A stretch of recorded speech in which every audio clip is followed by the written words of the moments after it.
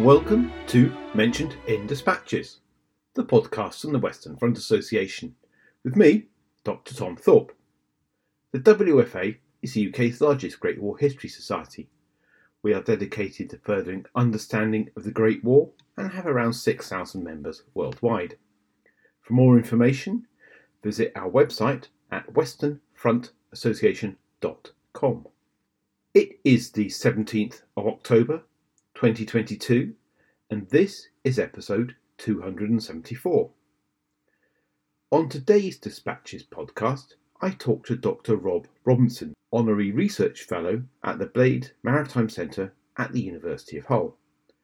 I talked to Rob about his research into British fishermen and their involvement in the Great War. Rob spoke to me from his office in Hull. Rob, welcome to the Dispatches podcast. Could you start by telling us about yourself and how you became interested in fishermen and the Great War?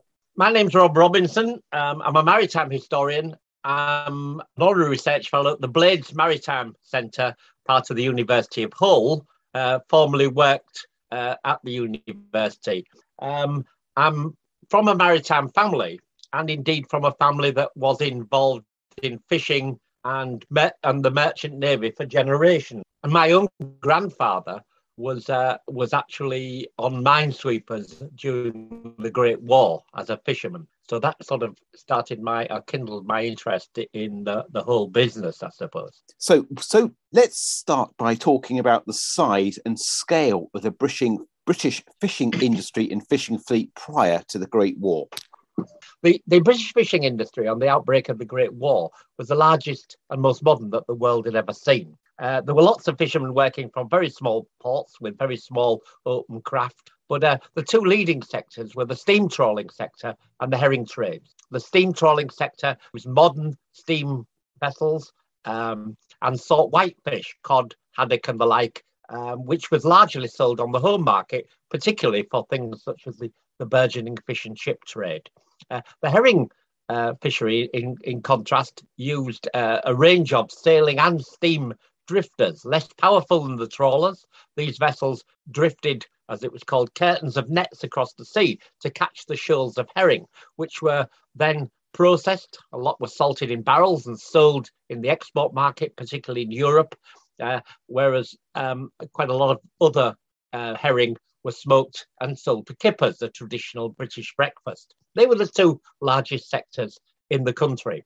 And we had a very large fishing industry. If you include Ireland, the Isle of Man, the Channel Islands, Scotland and England, Wales, we would have had just slightly over 100,000 fishermen. And these fishermen were not only skilled and seasoned seafarers, but had an intimate knowledge of all the coasts around the British Isles. But it was unlikely, given the nature of war at the time, that this navy of fishermen was likely to be taken up by the Great War effort. What roles did fishermen play during the Great War at sea? Well, as I said, prior to the Great War, if we'd have gone back to the early part of the previous decade, then it would have been unlikely to most pundits that the fishermen had any role to play. The modern navy was professional, relied on very skilled seafarers, and deployed state-of-the-art warships, epitomised, of course, I suppose, by the introduction of HMS Dreadnought in 1906. It did seem very unlikely that fishermen would be taken up in large numbers, and even more unlikely that their vessels would be taken up in large numbers in any future conflict. But things had changed in that first decade as well. The Russo-Japanese War of 1904 to 1906 had demonstrated the importance and the effectiveness of the sea mine. Quite a number of vessels were lost by both sides in that conflict to the sea mine. After the Russo-Japanese War, efforts were made to try to ban the use of sea mines, but these proved ineffective. And so the Admiralty embarked upon a mission to try to find a means of neutralising or sweeping, as we might say, these mines from the sea. A number of experiments had taken place using steam trawlers in the year 1908 of Portland. The idea being that you needed some means of removing these from the bottom of the sea. And an ideal way of doing this, perhaps, was to sever the chains that held them to the seabed, the mines, and getting them to come up to the surface. It seemed that trawlers were a very useful means of doing this job because trawlers towed their gear along the seabed. Their fishermen were used to towing and handling cables and the like. And the idea of trawling was quite similar to the ideas envisaged for some sort of gear for removing the chains of mines on the seabed. Experiments took place, and eventually a system of mine sweeping was developed that was used during the Great War and indeed for long afterward. The idea that was emerged was to use two vessels, or at least, and that would tow cables between them, and these would be basically dragged along the seabed or quite close to the seabed, and sever the cables of the mines in the areas where they went. These mines would come to the surface, and they could then be disposed of by gunfire and the like. So that was the basic principle, and it proved successful. It seemed that trawlermen were very skilled in using the cables, and they had the necessary ability, and their vessels seemed suited in many respects as well. So in 1911, the Admiralty created what was called the Royal Naval Reserve Trawler Section, and he embarked on the programme of training large numbers of trawlermen to be able to handle minesweeping and deploy minesweeping equipment. It was envisaged originally that about 1,500 or so fishermen would be trained, and that about 100 vessels would be taken into service come a conflict. In actual fact, by the time the war broke out, there were nearly 150 trawlers already sort of taken into the reserve or being ready to be taken up come war, and about 14 or 1,500 trawlermen already trained. So that was the idea. These people would be on reserve, their vessels would be on reserve, and they would be taken into service to provide the jobs of sweeping away mines come the war. And what was the official status of these fishermen? Were they actually military personnel, civilian contractors, or volunteers? Well, the interesting thing about this was that although this number of fishermen were planned to go in this Royal Naval Reserve, they were like any other reservist. You know, they were likely to be called up, and when they were called up, they were on military service, as indeed were the vessels. So they were, for all intents and purposes, part of the Royal Navy in the same sense as a reservist would be part of the Royal Navy.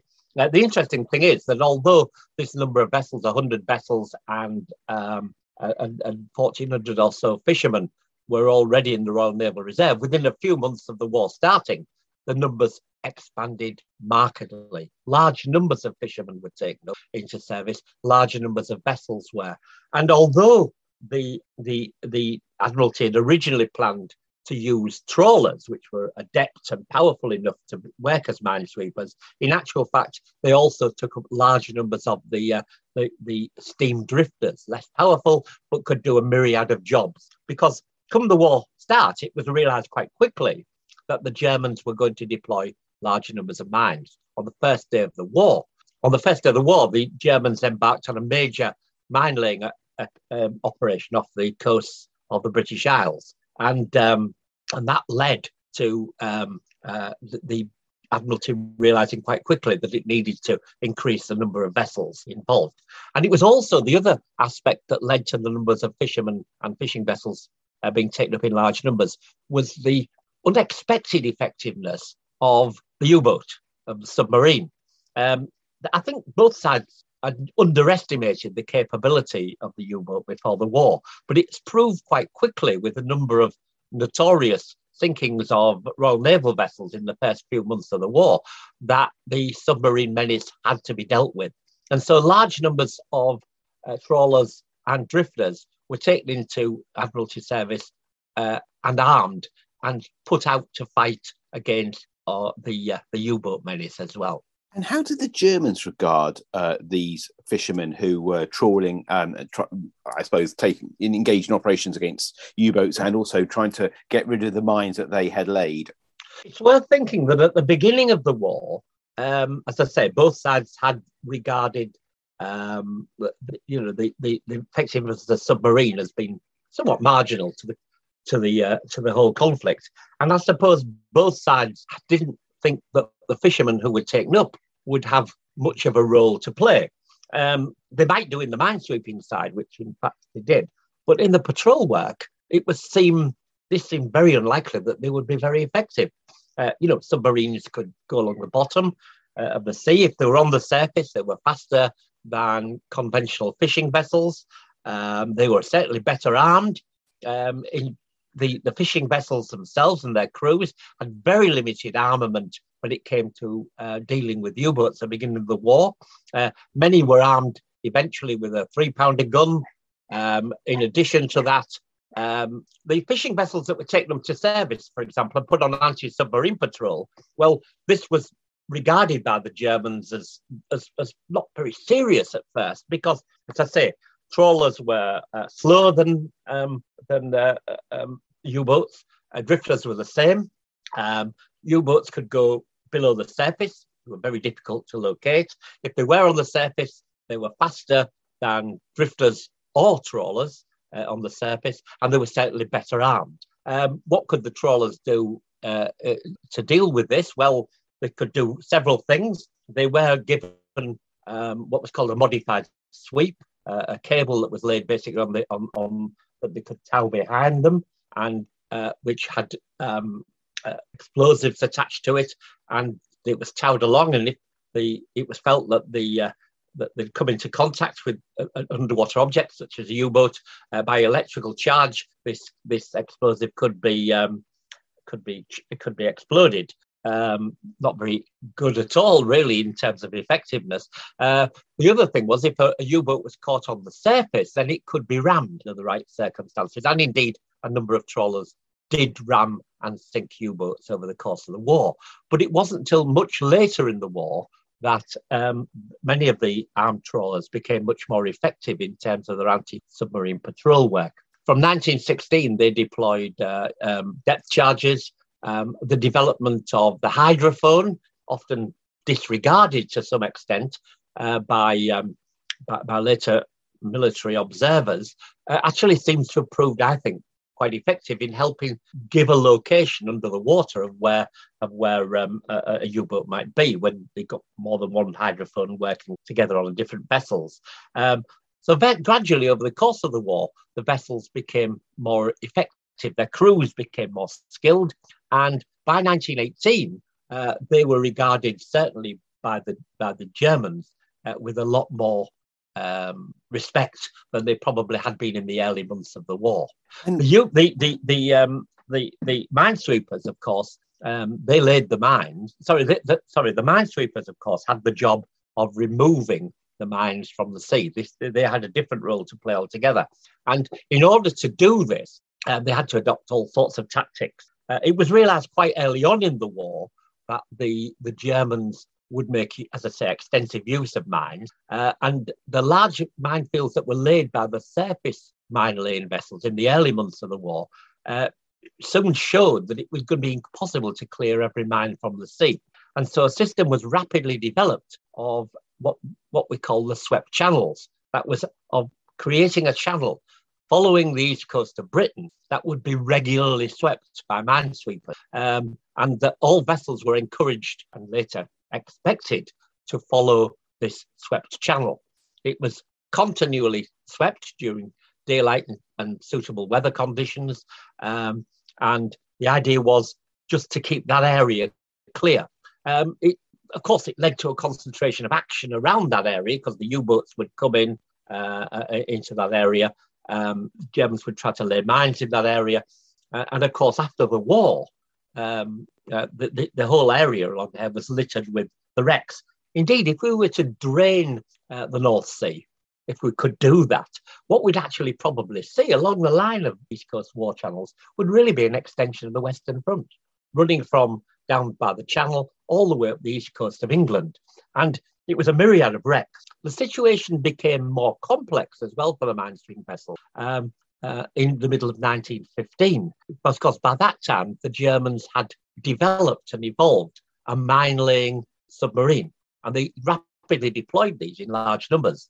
These could lay a number of mines in different places. Mine-laying vessels on the surface, of course, had been restricted in the areas they could get to by the fact that they would be located and spotted on the surface by Royal Navy and patrol vessels. But once mine-laying submarines were introduced, they could go to different parts of the British Isles and lay their clusters of mines. And this was to prove extremely difficult to counter.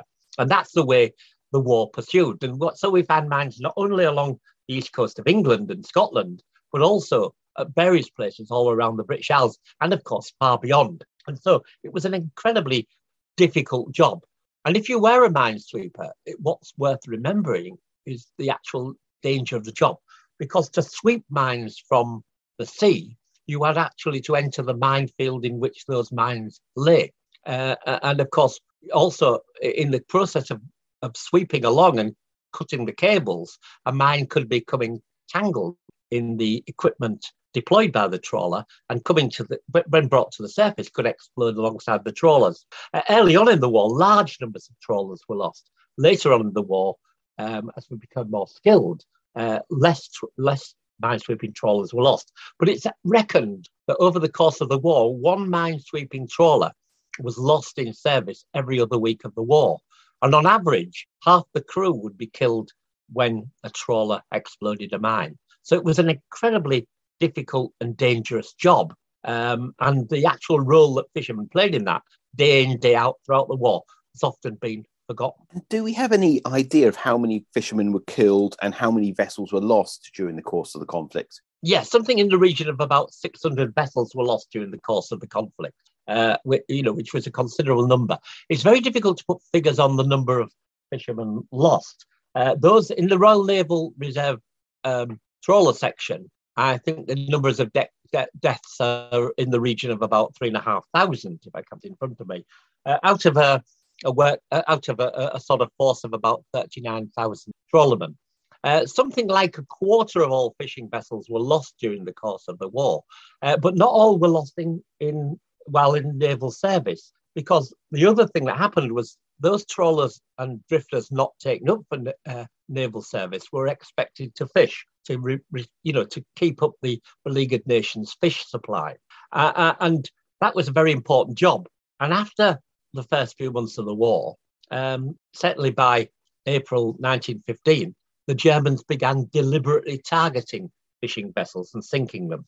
Prior to that, a number of fishing vessels had been lost, but they'd generally been lost through contact with mines and the like. But from April 1915, a few months after the start of the first unrestricted warfare attacks, fishing vessels were targeted. Typically, an unarmed fishing vessel would find that a U-boat came up alongside, a shot would be fired over its bows, and the trawler crew were ordered by the U-boat commander to row in their open boat across to the deck of the U-boat.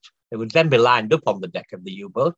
Their boat would be borrowed by some of the crew, who would go across and lay charges on the trawler, which would then be blown up. An alternative way was not even to bother laying charges, just to shell the trawler and sink it. The crew were then usually allowed to get back on the open boat and row away, and large numbers of crew survived. And there was a degree of chivalry quite often in that. I mean, there were some cases of war crimes, as we would call them today, being committed, but generally they were quite chivalrous in that. One trawler skipper I knew of, when he was about to get back in the rowing boat after his ship had been badly damaged by the U-boat, was told by the U-boat commander that they brought across from his galley all the tea and and everything that was on board, laid out for a meal, and put it in the forepart of the rowing boat. And here, by the way, was some German bread to take with you. You'll find it not as good quality as yours. That was the sort of conversation you had. So it was an intriguing war. Not all the fishermen were lost as a result of that targeting by U-boats, but other fishermen lost their lives in just the normal course of civilian action through contact with mines and the like. And how would you rate the impact and contribution of fishermen to the British war effort? Yeah, when we hear about the Great War at Sea today, we tend to hear about dreadnoughts and Jutland, and oceans of academic print and popular print have been written and devoted to dreadnoughts and Jutland. What you don't hear about is the role that the fishermen, and the fishermen had a key role to play in their naval service, because remember, the war against mines and U-boats was very grim and very bitter. What were the Germans trying to do with these? Well, Britain was an island nation, and what they were trying to do was cut off our arteries of trade and commerce to, if you like, bring Britain to its knees because of a shortage of raw materials, munitions for war, and food. And it was the fishermen and their vessels, day after day, month after month, throughout the war, that played a major part in keeping those sea lanes open. They were never closed. We managed to keep them open. And that was an incredibly effective job. Criticism was often laid at the door of the fishermen, saying that they didn't sink enough U-boats. But that was only part of the role, really. What they did was they disrupted U-boat activity to a large extent. They would attack the vessels, forcing them under the water. Certainly after they got depth charges from 1916 onwards, they inflicted quite severe damage on quite a number of U-boats, which were forced to turn back and have costly repairs at base. Others were sunk, of course, and an increasing number was being sunk by this trawler fleet by the end of the war, the drifter fleet. So they had an important role to play. One of the things that we know transformed the war at sea from 1917 onwards, despite the unrestricted nature of the conflict became in 1917, was the fact that we finally began to use convoys. The Admiralty had been against convoys and the use of them until 1917. And these convoys, put ships in groups, and to get at the merchant vessels, the U-boats now, instead of finding an unescorted vessel on its own in the sea, had to brave the guards around the convoys, which typically consisted not only of destroyers but a number of armed trawlers, and they've all played an important role in this. So when we talk about the convoy system, we forget that large numbers of vessels involved in guarding the convoys were not only Royal Naval destroyers and the like, but also armed trawlers and sometimes armed drifters and the like. So they had a very crucial role to play. The fact that we continued to be able to keep our sea lanes open is due in no small measure to the role of fishermen and fishing vessels that they played during the war. And fishermen were not just deployed on trawlers and drifters and the like, but quite a number of them found themselves being taken upon paddle steamers that were brought into service that were requisitioned, excursion vessels that again were quite handy and used for this sort of work. So it was a very important role that they played. And as I say, one that's largely been forgotten. I think that's partly because the history of the Royal Navy the history of the Royal Navy in the war quite often gets written by people who are very much involved in the Royal Navy proper, the mainstream Royal Navy. Not a lot of fishermen were very eloquent, wrote about their accounts later on. And that, I think, is part of the reason we don't hear so much about them today. Which leads me neatly onto my penultimate question, is how do we remember their contribution today, and how do we commemorate their sacrifice? Well, I think that what I and a number of other people have been trying to do is raise awareness, assemble reminders of the fact that the war at sea was much more than one-dimensional. It was much more than dreadnoughts, much more than the Great Battle of Jutland. It was very complex, and a major part of that war was about keeping the sea lanes to Britain and elsewhere open. And fishermen played important roles along with their vessels, not only in the grim war against mines and U-boats, i.e. sweeping the mines from the sea, but also in attacking and disrupting the U-boat activity. That was an absolutely crucial role, and one that's largely forgotten. And it didn't just happen off the British coast. Fishermen, fishing vessels taken into Admiralty service found themselves working off the north coast of Russia, mine sweeping to keep the channels of trade open up there. They were deployed all over the Mediterranean. One of the VCs won by a fisherman was in the blockade the straits at Taranto across the Adriatic Sea, which was an attempt to keep the Austro-Hungarian vessels and some of the German vessels that were in the Adriatic Sea penned up. So they have a really, really important role to play. And we have an important role to play in assembling reminders of what they did. Also, in addition to that, of course, fishermen, although the catch size was reduced dramatically, they played a key role in supplying our beleaguered nation with essential supplies of fish. They did a lot better than this than the German fleet. I think by the end of the war, something like British catches were about 1/3 of their pre-war levels. The German catching level was, I think, under 1/5 of what its pre-war level had been. So their contribution was immense. And after the war, when this navy was dispersed, they were largely forgotten. There were a few books published about them in the interwar period, but not a lot since then. And yet they are a key part of our Great War story. Which leads me neatly onto the final question: is where can people learn more about your work on the fishermen during the Great War? Several places. I would recommend my own book, Fishermen, the Fishing Industry in the Great War at Sea, published by Liverpool University Press, which is now available in paperback, a lot cheaper than the hardback.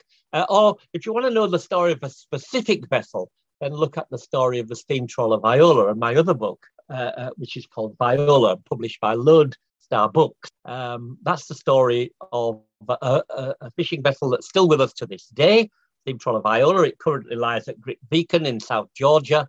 But during the Great War, it was requisitioned, taken into service in September 1914, and fought all the way through the war, finally being demobilised in February 1919. And if you look at it, as I have done, its logs story, you'll see that day after day, week after week, month after month, it was in the front line of the war against U-boats. And in the course of that, had many encounters with U-boats and was involved in sinking of both the UB-115 and the UB-30. It really is quite a story itself in terms of that. And this vessel, when you look at what it did in the war, steamed far more miles on the front line than any dreadnought.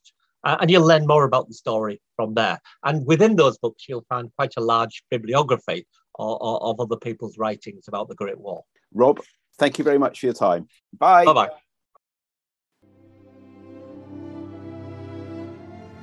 You have been listening to the Mentioned in Dispatches podcast from the Western Front Association with me, Tom Thorpe. Thank you for all my guests for appearing on this edition. The theme music for this podcast was George Butterworth's The Banks of Green Willow. It was performed by the BBC National Orchestra of Wales, conducted by Krish Russman, and produced by Biz Records. This recording is part of a collection of orchestral works by Butterworth performed by the BBC National Orchestra of Wales and supported by the Western Front Association. This is available from all good record stores under the record code BIS 2195. Until next time.